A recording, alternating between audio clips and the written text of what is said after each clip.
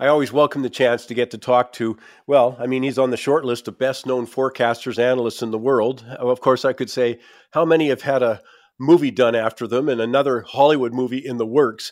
Well, Martin Armstrong is with me. I always love to, first of all, Marty, I want to say thanks so much for finding time for us. I know you're extremely busy and not a surprise given all the geopolitical sort of stuff that's going on, impacting the investment market. So thank you for taking the time. Well, thank you for inviting me, Mike. It's always getting interesting these days. Well, and that's what it is. I'll also say two things very quickly here.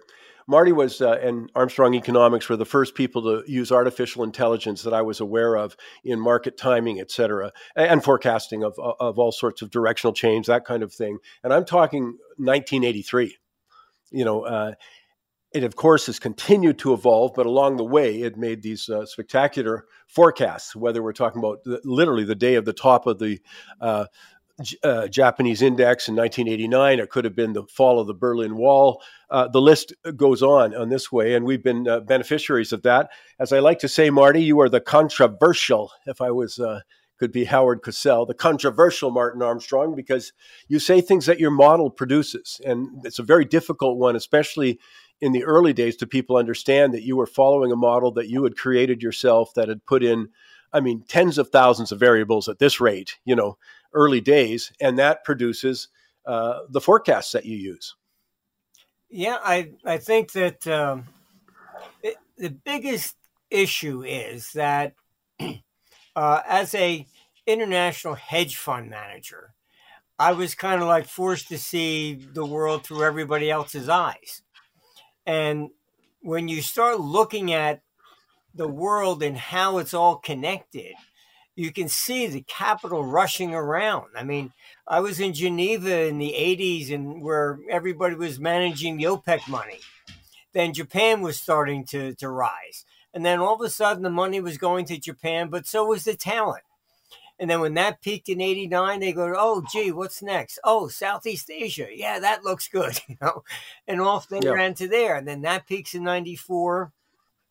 Then you have the 97 Asian currency crisis because the capital is like, oh, well, gee, the euro is coming in 98. Let's all go over there, And this is, the way it has always been. And I can recommend, you can read for, basically on free online, Herbert Hoover's memoirs, and just read chapter from 1931. And he acted, he said that, this is when all the governments were defaulting and stuff. And he said capital acted like a loose cannon on the deck of a ship in the middle of a hurricane. He said it was shooting off in every which direction so fast they couldn't figure out what was going on. And that's still the way capital moves. When Greece got in trouble in 2010 and everybody made a lot of money in the dealing rooms, they go, oh, okay, fine. Who's next? Oh, Spain. Yeah, let's go over there, And then they move from one to the next. This is the way money really moves internationally. Well, a real key is how important that is in the investment side of things. Is Armstrong Economics has been bullish the U.S. dollar. I can't even remember how long, but your point was always because when we have problems in the world, money's going to flow into the U.S. And I know the weakness of the U.S. dollar going back just so recently, about 6 months ago, you were still writing and saying, no. Unless you're telling me there's going to be no geopolitical tensions or conflicts, the U.S. dollar isn't done yet.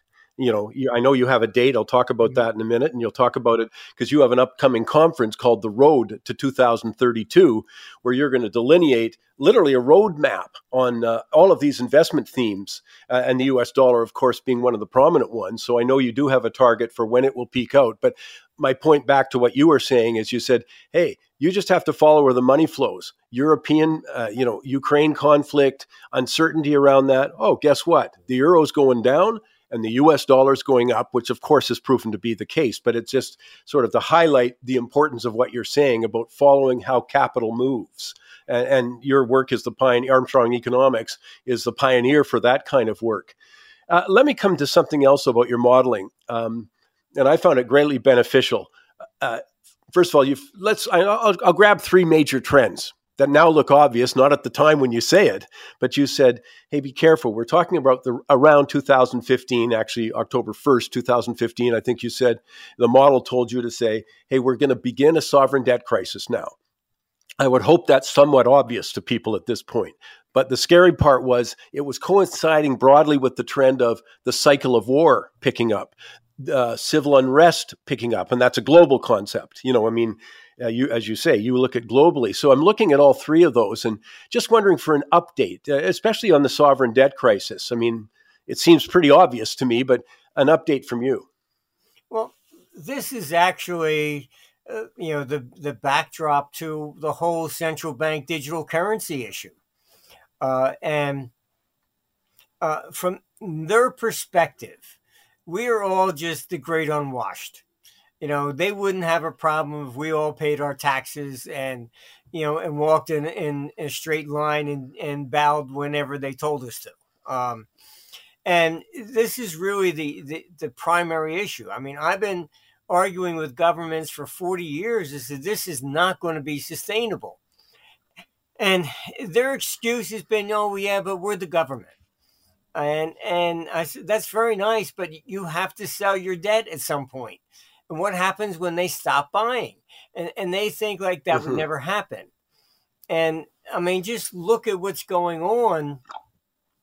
You have these, what we call neocons who are, hell bent on creating World War III.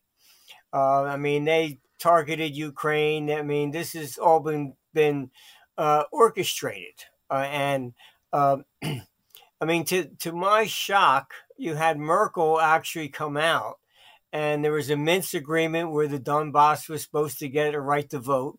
And then she actually came out and said, well, we never really intended that. That was just to allow Ukraine to build up its army. I mean, why would anybody negotiate now with the West if this is their attitude? I mean, it's just, I've never seen a head of state ever do something like that in my life. And so, I mean, now you have them bashing, China over Taiwan.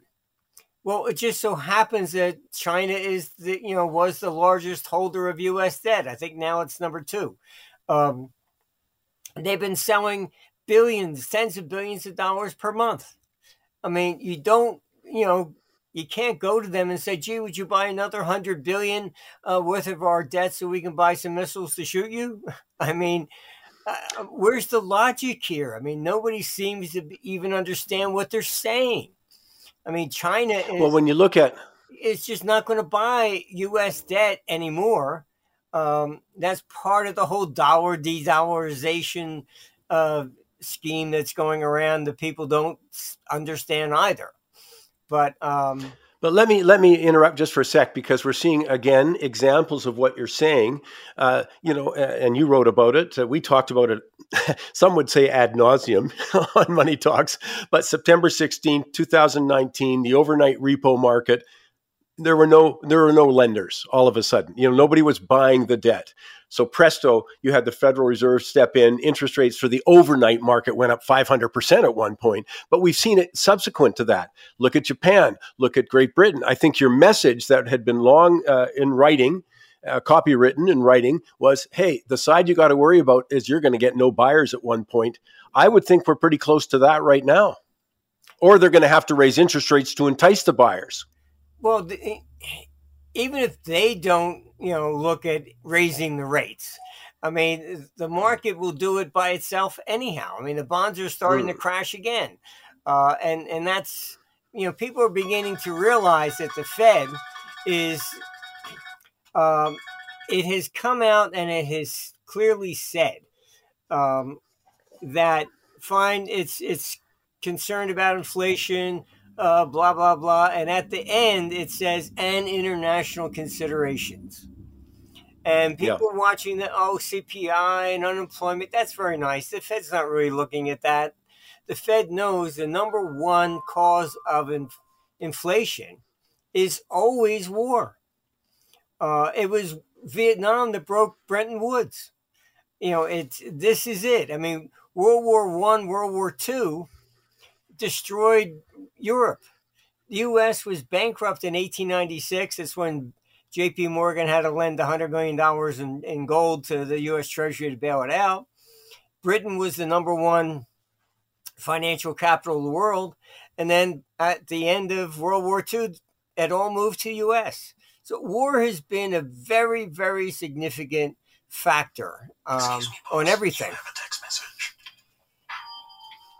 Let me come to a couple of things around that. One is, of course, the big question on individuals' mind is, and well, the market's mind, you see it debated every day, is, well, have interest rates topped out here? Are they about to drop? I mean, yeah, okay, stop laughing. No, I'm just kidding. But that we've seen, lots of forecasts about this. None of them have come to fruition at this point. And so I'm just wondering within that context, if the Federal Reserve needs, and other central banks, we're just talking U.S. for a second, needs to raise so much money, how do they do it without raising rates? How does that allow rates to actually go down if you have that level of need to sort of entice lenders, pardon me? Well, I mean, that's the problem. It's the marketplace sets the long-term rates. It's not the central banks. The central banks can set the short-term rate. That's very nice, but even that is out of their control. It really comes down to the market.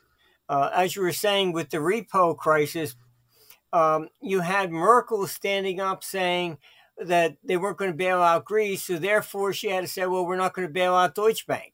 Then all of a sudden, U.S. banks said, well, we're not going to lend anything to Deutsche Bank overnight if you're not going to bail it out. And it's like the politicians do have zero understanding of how the world economy even works. They're their own worst enemy. I mean, this is crazy. You take the whole inflation thing and everything else, and then you have the UAW, basically going on strike. Why? You're causing inflation. Everything has an impact. And they just look at everything in isolation. They never look at how things are actually connected. It would seem to me also, the further we go down this path, the more desperate everything becomes. It's like an individual. If you owe $1 million, it's probably pressure. You owe $100 million. You got to, you know what I mean? It's intensified, every mistake, everything. And that's what I'm sort of seeing is the mistakes become intensified. The consequences become more severe. And so let me just sum up that last part. Bottom line is you're not recommending people buy government bonds. Oh, of any level of government. I know. Stay away from it. All of them. Federal, state, local. We're in a serious debt crisis here. This is what the central bank digital currency is about. They think that eliminating paper money, they can destroy the underground economy. And this is their view, all right, that if they eliminate the paper money and go to forced digital currency, they will collect 35% more in taxes. This is the way they look at it. I mean, you and your wife want to go out to dinner, and so you hire the 16-year-old girl next door to watch the kids. Well, how did you pay her? Did she pay her taxes? Mm-hmm. You gave her a $20 bill? What? This is the way they look at it. Honestly, I've been in meetings and I've actually heard some of these people say it's all their money. They just decide what we're allowed to keep. Absolutely. Let me come back to the bonds. The other thing your model always measures is if it hits this point, X will happen. Well, I know that you've been writing about if interest rates, they're not going to collapse. They're not going to drop unless the Federal Reserve gets interest rates down to 4.75% at the end of the year. And again, monthly, weekly, yearly rates are very important. Yearly, the most important. So if we can get that interest rate down to 4.75, then maybe we can drop some. But if we don't, you've got some numbers that are pretty scary if they go to the upside. Yeah, I mean, you're just basically going above the 5.5 level for year-end closing. You're looking at minimum targets of about 8%. It's So that's the warning. The people just have to know the interest rate risk is out there, and it's the dynamic is again how much they need to borrow. But as you know, as I say, they've been Federal Reserve, the central banks have been stepping up because there wasn't anybody willing to lend at certain rates, and that's what pushed the rates up. So I just think it's an important part of the conversation. And I don't want to skip around too much, but I'm worried about our time. So I'm going to come to something else you were writing about that I thought was fascinating. Because a lot of people will say, okay, well, are they going to bail it out by just printing up more money? Whatever the problem is, UK pensions, oh, let me print more money. Pandemic, print more money. Oh, energy crisis in Europe, we'll print more money. And that's got people thinking gold must have gone up, must go up. Well, it hasn't. Let's be straight. And you've been writing a really interesting piece on what really fiat currency is, that it's just too casually thrown around as a cause and effect. That's the cause, and the effect will be rising gold prices, which we haven't seen. Yeah, most of that has been the same scenarios put out since 1971, and it's just not true. But when you're going to see gold take off, and it has made, three major thrusts at this 2000 level, the fourth time it will go through. But what is it? All right. Gold had bottomed in 1976 at 100. It finally rose to 400 in December 79. It went from 400 to 875 in the last 6 weeks when Russia invaded Afghanistan. Okay. It's confidence. It's when you suddenly begin to wonder, is the government going to survive? Who's going to survive out of this? That's when this comes. The average person doesn't look at, oh, gee, CPI is up 2% this month, so I better buy some gold. That's just not the issue. Gold has never been some sort of lock nest, all the way lockstep to inflation. It's just not true. Gold went down for 19 years after 1980, and the national debt, went straight up for 19 years. There's more to it than that. And so we come back. Oh, sorry. Go ahead. No. It's just a question of confidence. And what all of this is doing is it's spreading the lack of confidence in government. You got gold bugs. They will always buy gold no matter what. All right. We're talking about having to expand that to other people. And that is what's necessary to make that fourth thrust up. And I believe a lot of it's going to be connected to the central bank digital currencies. When they see this is basically what is really on the agenda, is to eliminate all physical money, and so they can get 100% of whatever they believe they think they're entitled to in taxes. And we're certainly seeing the evolution. I remember when you first brought that up, I'm off the top of my head, 2018, you were starting to talk about that. And then I remember chronicling for us here, actually, on the World Outlook Conference, both in 2019, that already 7 central banks outside of China was already well underway and wasn't hiding it, had made progress. I think the progress on that is obvious now. If anybody's looking, they can see that that's where we're going, and they're just going to create a rationale for that. On the way. But the whole COVID thing is, if you look closely, that's when they used it to start. Oh, cash is dirty. Talking to stores not to accept cash. They, even in Britain, they got a lot of stores to agree not to accept cash anymore. They fear the underground economy, and this is what this is all about. There is a clip on my site from Christine Lagarde saying, yes, it's the gray market and there will be controls. You had Bank of England actually put out the preposterous thing. Oh, gee, a mother should be able to control the money she gives her child to make sure he can't buy a chocolate bar for lunch. Well, if your mother can do that, what can they do? Let me come back to the oil, because I know Socrates predicted if you had a year-end close, I think it's above 99.50, then that opens the gate for another new high, a significant new high.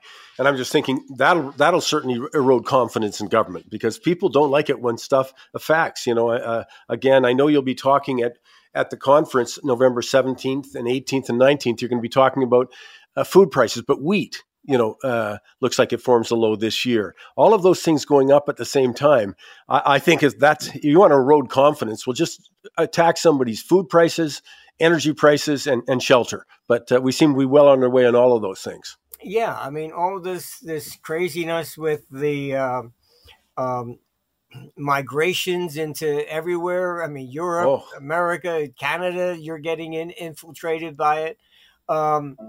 And all that just adds to the civil unrest and prices rising.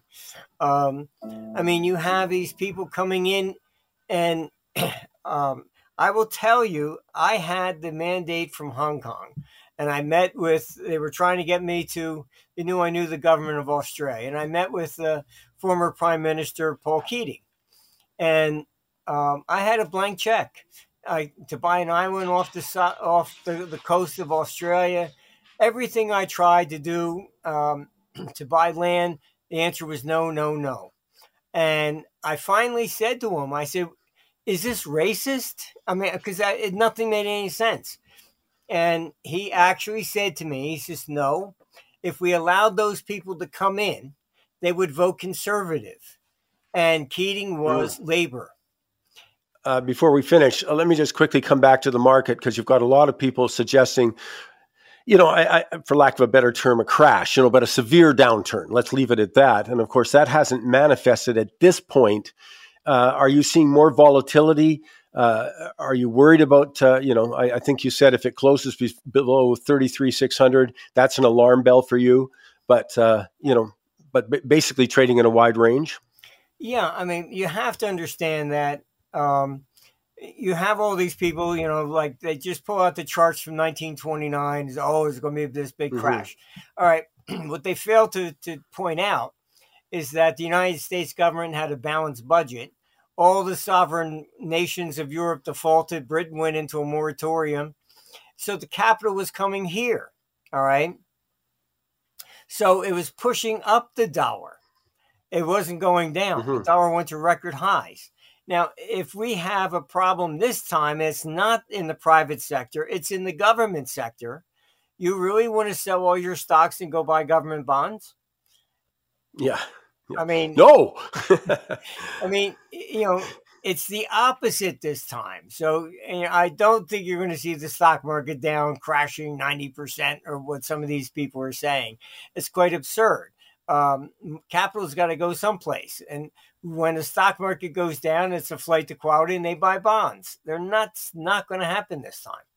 It's so fascinating, as we started right off the top saying, there's so many different variables and events hitting, but it's not a surprise, just so people know that, your model's been calling for the 2030-32 period as being, pivotal. Well, we're getting there and we're intensifying as we get there. But that's why your conference coming up November 17, 18, and 19 in Orlando, called The Road to 2032, is going to give a roadmap to all of these kinds of things, because they're interrelated. And I'm looking forward to it. I think it's going to be dynamite. And I think it's the most important conference you've put on, because we're now getting to the pivot point. We're seeing it all around, whether it's a spike in some commodity prices, a sharp drop, the volatility, the interest rate markets, all of that is sort of producing this period, and you got to be on the right side of it. So, Marty, I want to just say thank you. And I want to invite people, by the way, to go to armstrongeconomics.com. You've got a blog there, absolutely free. And the other thing you've done is you can be part of the private blog, and it's unbelievably inexpensive. You've made it available to everyone to see what Socrates is saying next. And I want to remind people of that. But I also want to just extend my personal thanks, Marty, for you taking the time here. Well, it's always a pleasure, Mike. Thank you. I've been doing Vancouver for, 30 years or so. Yeah, absolutely. I looked a lot better then, by the way. I look forward to seeing you in Orlando. Thanks, Marty. Nice to see you. Thank you very much.